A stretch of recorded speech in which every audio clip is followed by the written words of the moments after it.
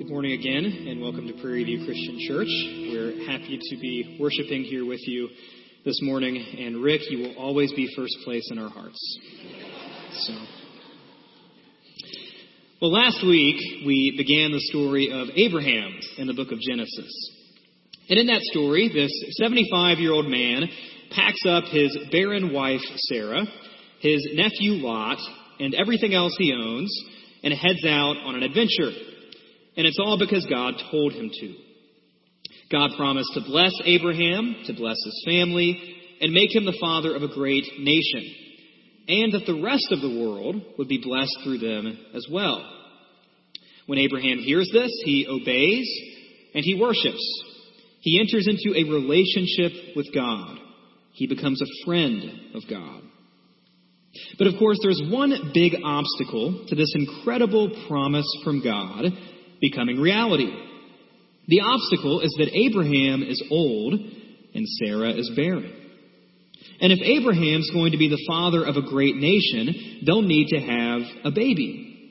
And at this point, what are the chances of that? So clearly this calling and this promise from God will require astounding faith in the face of great odds. But then on top of lacking a child, at times Abraham himself can be an obstacle to the promise of God. While he's passing through Egypt, he allows fear to lead him into sin, lying about his wife. Doubt clouds his judgment, and he almost loses Sarah as a result. At another instance, he apparently worries that God might not be able to give him a child through Sarah's womb, and so he sleeps with his servant Hagar instead. Hagar does end up having an important child by the name of Ishmael, but Ishmael is not the child of promise. And yet, despite these failings, despite Abraham's occasional feelings of hopelessness and doubt, despite Abraham's occasional wavering and weaknesses, God doesn't abandon the promise that he made to Abraham. God is faithful to Abraham, even when Abraham is less than faithful to God. And time again, God reminds Abraham of the calling and the promise that he's been given. But then interestingly, when you get to the New Testament, you see a very different image of Abraham than the inconsistent and stumbling image we saw last week. New Testament authors wrote about Abraham quite a bit. He's an important figure. And he makes several appearances in the book of Romans. For example, Paul writes in Romans chapter 4, starting in verse 16, "That is why it depends on faith, in order that the promise may rest on grace and be guaranteed to all Abraham's offspring, not only to the adherent of the law, but also to the one who shares the faith of Abraham, who is the father of us all.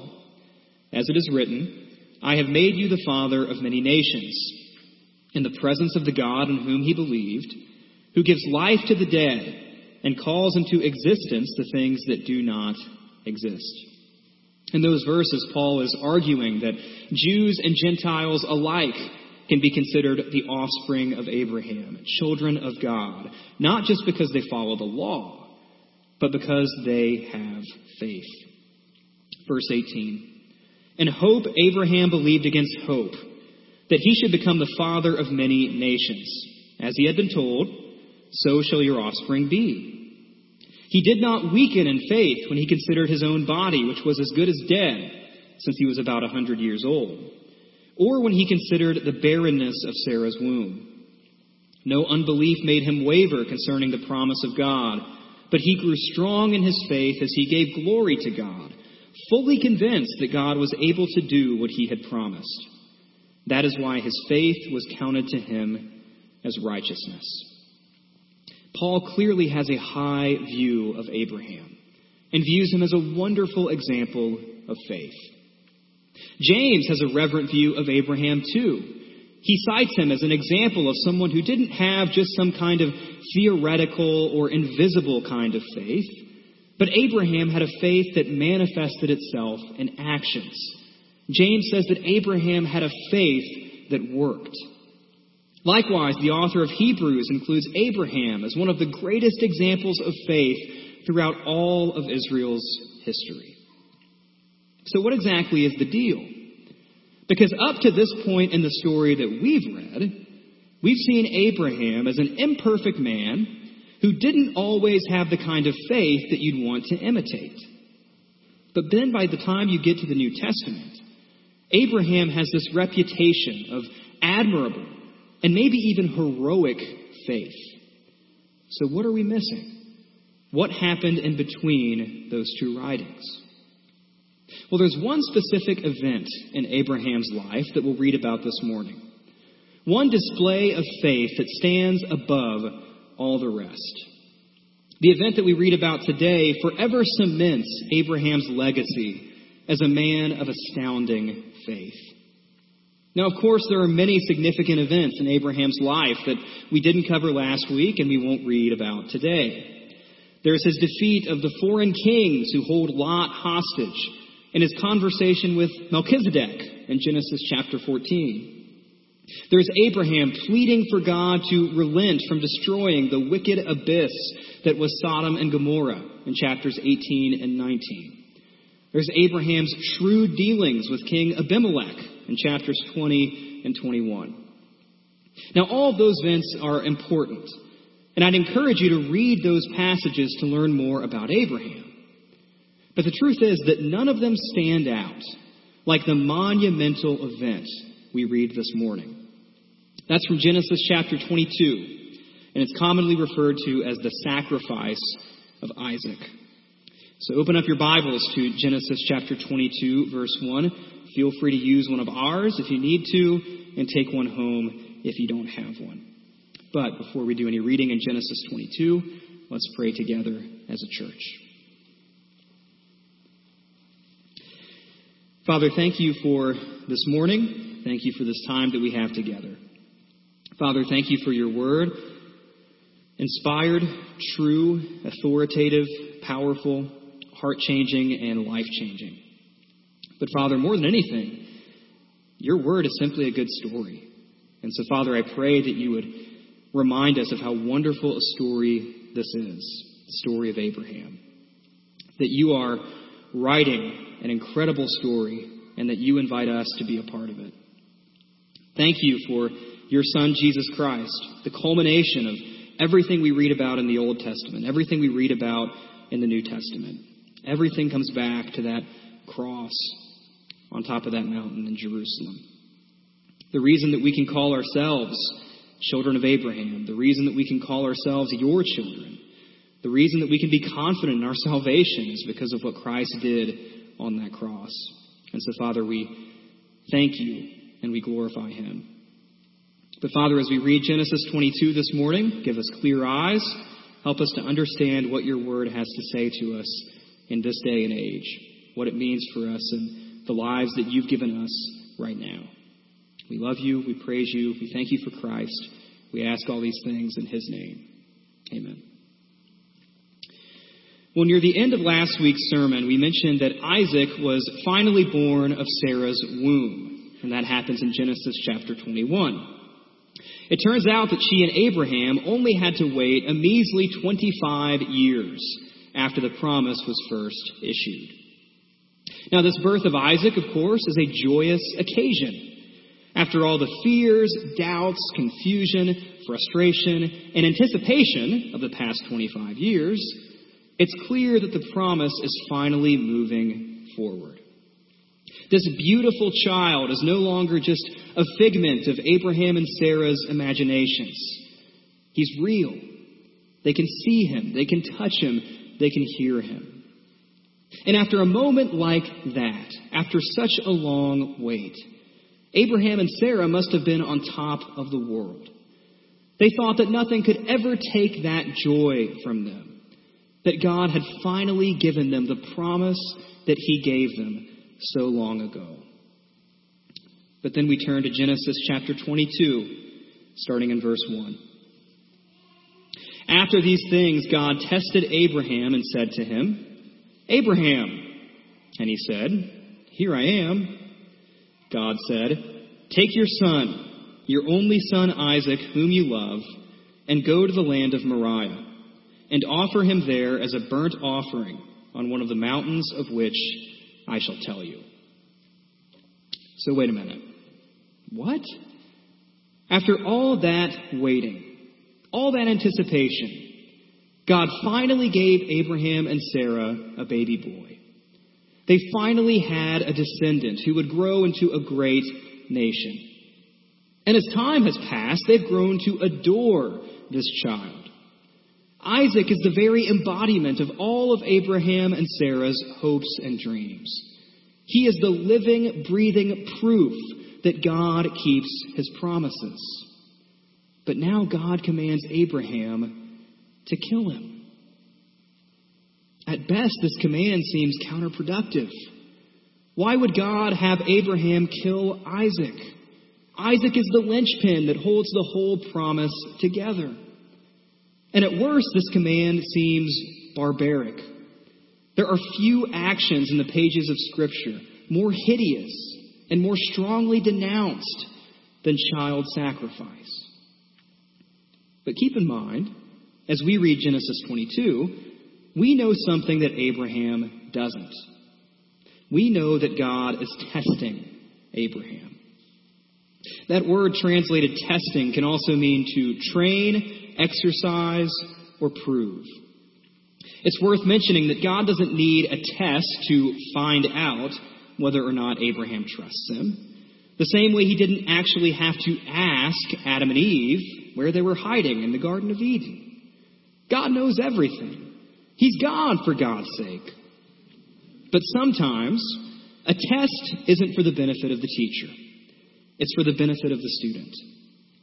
Like a comprehensive exam at the end of a semester, perhaps this test is meant to remind Abraham of things he's already learned. Perhaps it's meant to teach him a valuable and important lesson in a way that he will never forget. But of course, the big question is, how will Abraham respond? Chapter 22, verse 3. So Abraham rose early in the morning, saddled his donkey, and took 2 of his young men with him, and his son Isaac. And he cut the wood for the burnt offering, and arose and went to the place of which God had told him. On the 3rd day, Abraham lifted up his eyes and saw the place from afar. These words sound similar to the very first time that God spoke to Abraham, way back in chapter 12, when God called him to pack up and go. And just like that first calling 25 years earlier, Abraham doesn't hesitate to listen. Now you have to ask, why is Abraham so obedient? If there's ever been a time for Abraham to second-guess God's instructions, that time is now. Well, to be completely honest, part of why Abraham listens may be the culture that he was part of.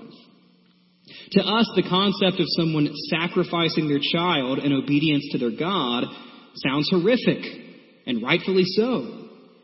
But to a man of Abraham's day and age, child sacrifice simply wasn't that uncommon. Now, all that being said, surely at some level, Abraham is heartbroken. He's probably confused. Maybe he had come to believe after 25 years that his God wasn't like those other so-called gods of the surrounding nations.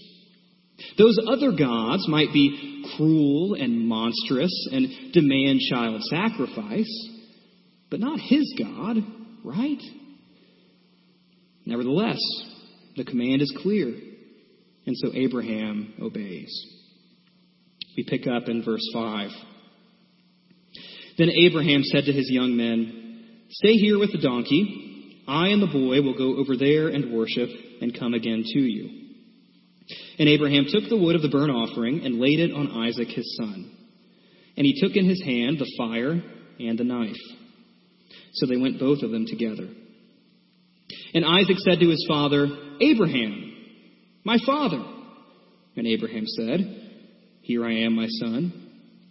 Isaac said, "Behold the fire and the wood, but where is the lamb for a burnt offering?" Abraham said, "God will provide for himself the lamb for a burnt offering, my son."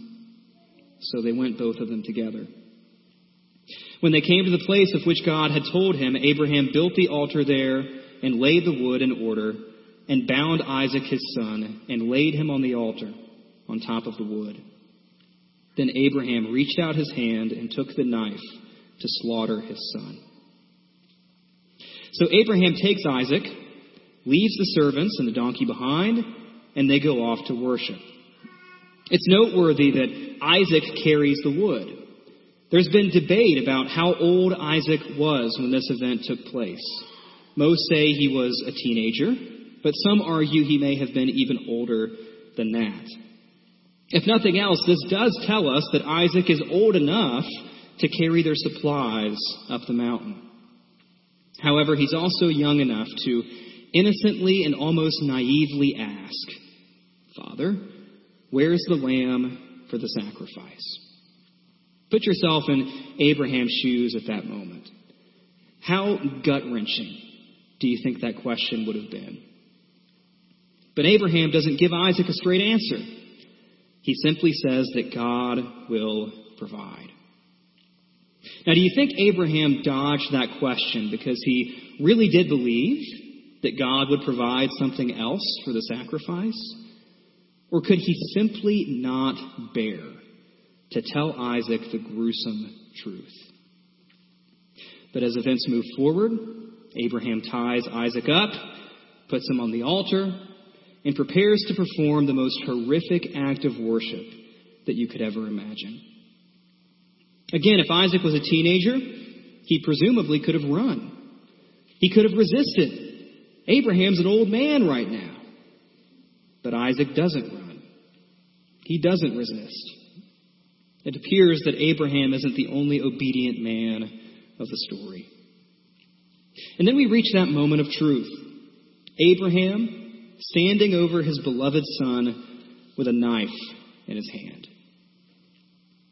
Soren Kierkegaard was a Danish philosopher and theologian from the 1800s and one of the most influential thinkers of his time. And yet he was so perplexed and so fascinated by this story that he wrote an entire book about it. The book was called Fear and Trembling. And the inspiration for the title is that Kierkegaard imagined Abraham trembling as he prepared to kill Isaac with that knife in his hand. Kierkegaard's reflections and conclusions on this passage are definitely interesting, but I think a faithful reader of Scripture would have to reject them. But like Kierkegaard, you may be sitting here and you may be some combination of fascinated and perplexed as you read this story.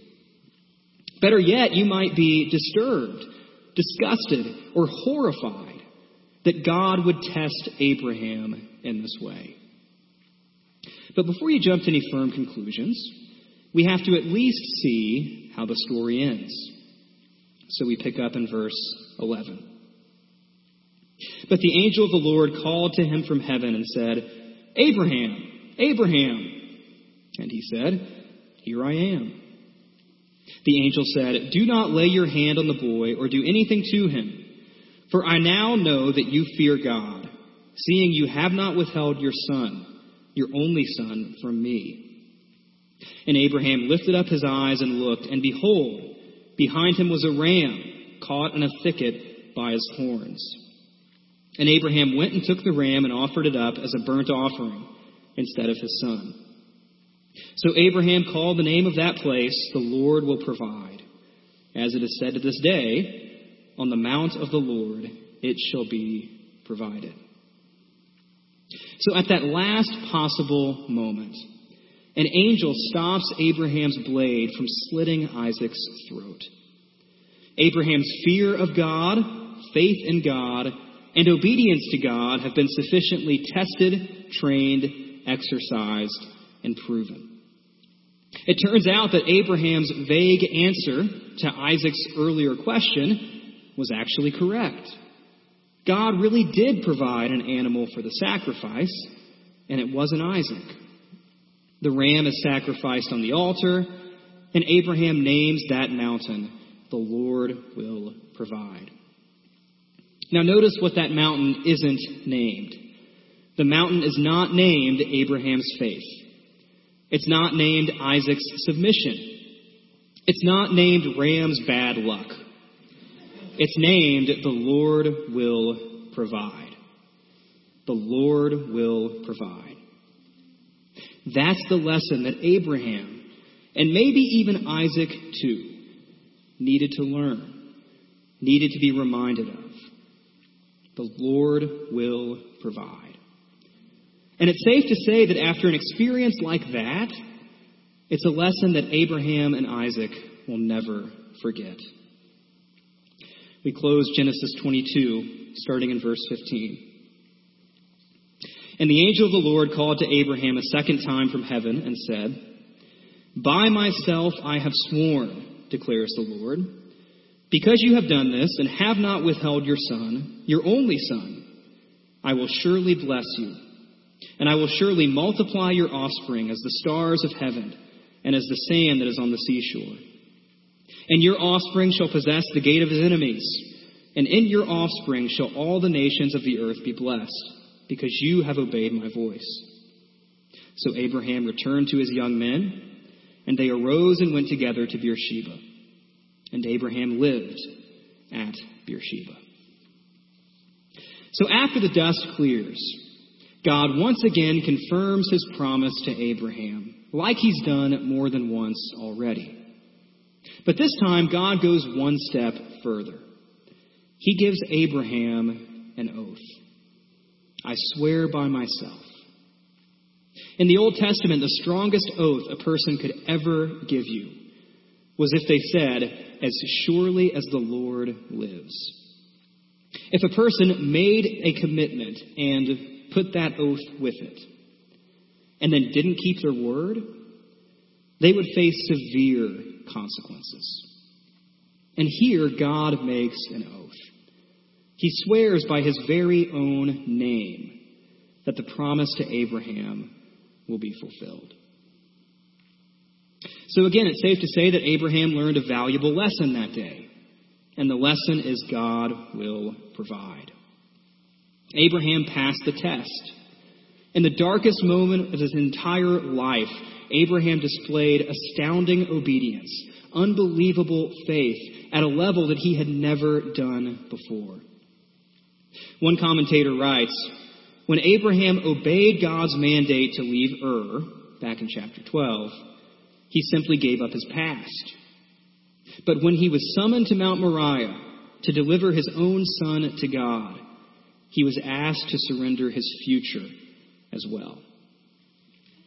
And even though the lesson that Abraham learned is clear, God will provide, you can't help but wonder, why did God test Abraham like this? Wasn't there some far less traumatic way that God could have taught Abraham the exact same lesson? Well, some wonder whether Abraham may have grown to love Isaac too much. Perhaps he had begun to love the blessing that God gave more than God himself. Maybe Abraham had come to view Isaac more as his own accomplishment, his own ticket to fame, fortune, success, and power, rather than a gift from God, and someone who ultimately still belongs to God. John Calvin writes this about Genesis 22. This example is for our imitation, that in some situations, the only remedy is to leave the event to God, in order that he may open up a way for us, even when there is none. In other words, there are times when all you can do is obey God's commands, even when it seems illogical, unreasonable, or will even cost you dearly. There are some situations where you simply have to obey and let God work out the rest. There are some situations that you simply have to obey and trust that the Lord will provide. However, even with those considerations, you may still find yourself disturbed by a story like this. Well, thankfully, the authors of the New Testament fill in some of the gaps that leave us so confused. A big passage to consider is Hebrews chapter 11, starting in verse 17. We read there, By faith, Abraham, when he was tested, offered up Isaac. And he who had received the promises was in the act of offering up his only son, of whom it was said, "Through Isaac shall your offspring be named." This is the important part, verse 19. Abraham considered that God was able even to raise Isaac from the dead, from which, figuratively speaking, he did receive him back. So according to the author of Hebrews, Abraham obeyed because he believed the entire time that God could raise Isaac from the dead. If you look again at Genesis chapter 22, verse 5, Abraham told the servants that he and Isaac would return together after their worship is complete. It appears that Abraham wasn't saying that to the servants just to get them off the scent. He really believed that he and Isaac would come back together. Abraham trusts that even if God's promise required the death of his only son, his beloved son, that God could still ultimately come through. Because we're talking about the God who can raise the dead to life. If you're a Christian, some of this might sound familiar. And as we read the New Testament story of Jesus, we can't help but see some similarities. Jesus was another child born in miraculous circumstances, similar to Isaac. Jesus would carry his cross, the tool of his own demise, up the mountain called Golgotha, kind of like Isaac carried the wood that would burn his body on Mount Moriah. Jesus would humbly submit himself to his Father's command to die as a sacrifice, just like Isaac allowed Abraham to bind him on that altar. Jesus is the one beloved Son of God, just like Isaac is the one beloved son of Abraham and Sarah. But of course, there's one big difference in these two stories. And the difference is that Jesus, the Son of God, actually dies. There's no angel to stop the hammers nailing Jesus' hands and feet, the way an angel stopped Abraham's knife. And this all occurs so that sinners from all nations of the earth would be blessed, might become children of Abraham, children of God, given the gift of salvation. As we close, there's one more passage from Hebrews to look at, and it's Hebrews chapter 6, starting in verse 13. For when God made a promise to Abraham, since he had no one greater by whom to swear, he swore by himself, saying, "Surely I will bless you and multiply you." And thus Abraham, having patiently waited, obtained the promise. For people swear by something greater than themselves, and in all their disputes an oath is final for confirmation. So when God desired to show more convincingly to the heirs of the promise the unchangeable character of his purpose, he guaranteed it with an oath, so that by two unchangeable things, in which it is impossible for God to lie, we who have fled for refuge might have strong encouragement to hold fast to the hope set before us. We have this as a sure and steadfast anchor of the soul, a hope that enters into the inner place behind the curtain, where Jesus has gone as a forerunner on our behalf, having become a high priest forever, after the order of Melchizedek. This promise that we've been given as believers in Christ, salvation through the broken body and shed blood of Jesus, our promise is just as sure and just as steadfast as the promise that God gave to Abraham when he swore by himself. That's why we can say with confidence that as surely as the Lord lives, we will be saved.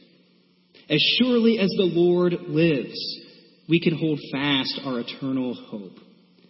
As surely as the Lord lives, those who wait patiently obtain the promise. And as surely as the Lord lives, Jesus will serve as the anchor of our souls. And it's all because on a mountain, some 2,000 years ago, God provided the perfect lamb for a sufficient sacrifice for our sins. And that sacrifice wasn't Isaac tied to an altar. It wasn't a ram caught in a thicket. As surely as the Lord lives, the sacrifice that saves us was Jesus Christ on the cross. Let's pray.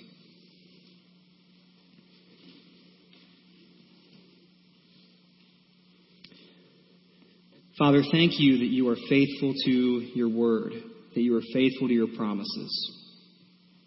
These days we see so many people who swear by their own dignity, by their own honor, that they will never let us down, that they will keep their promises, that they will not fail us, that they will fulfill their commitments.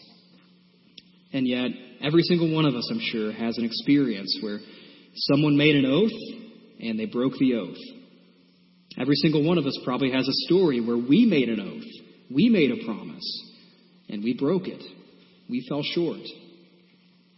But Father, thank you that you do not fall short, that you keep your promises, that you keep your oaths.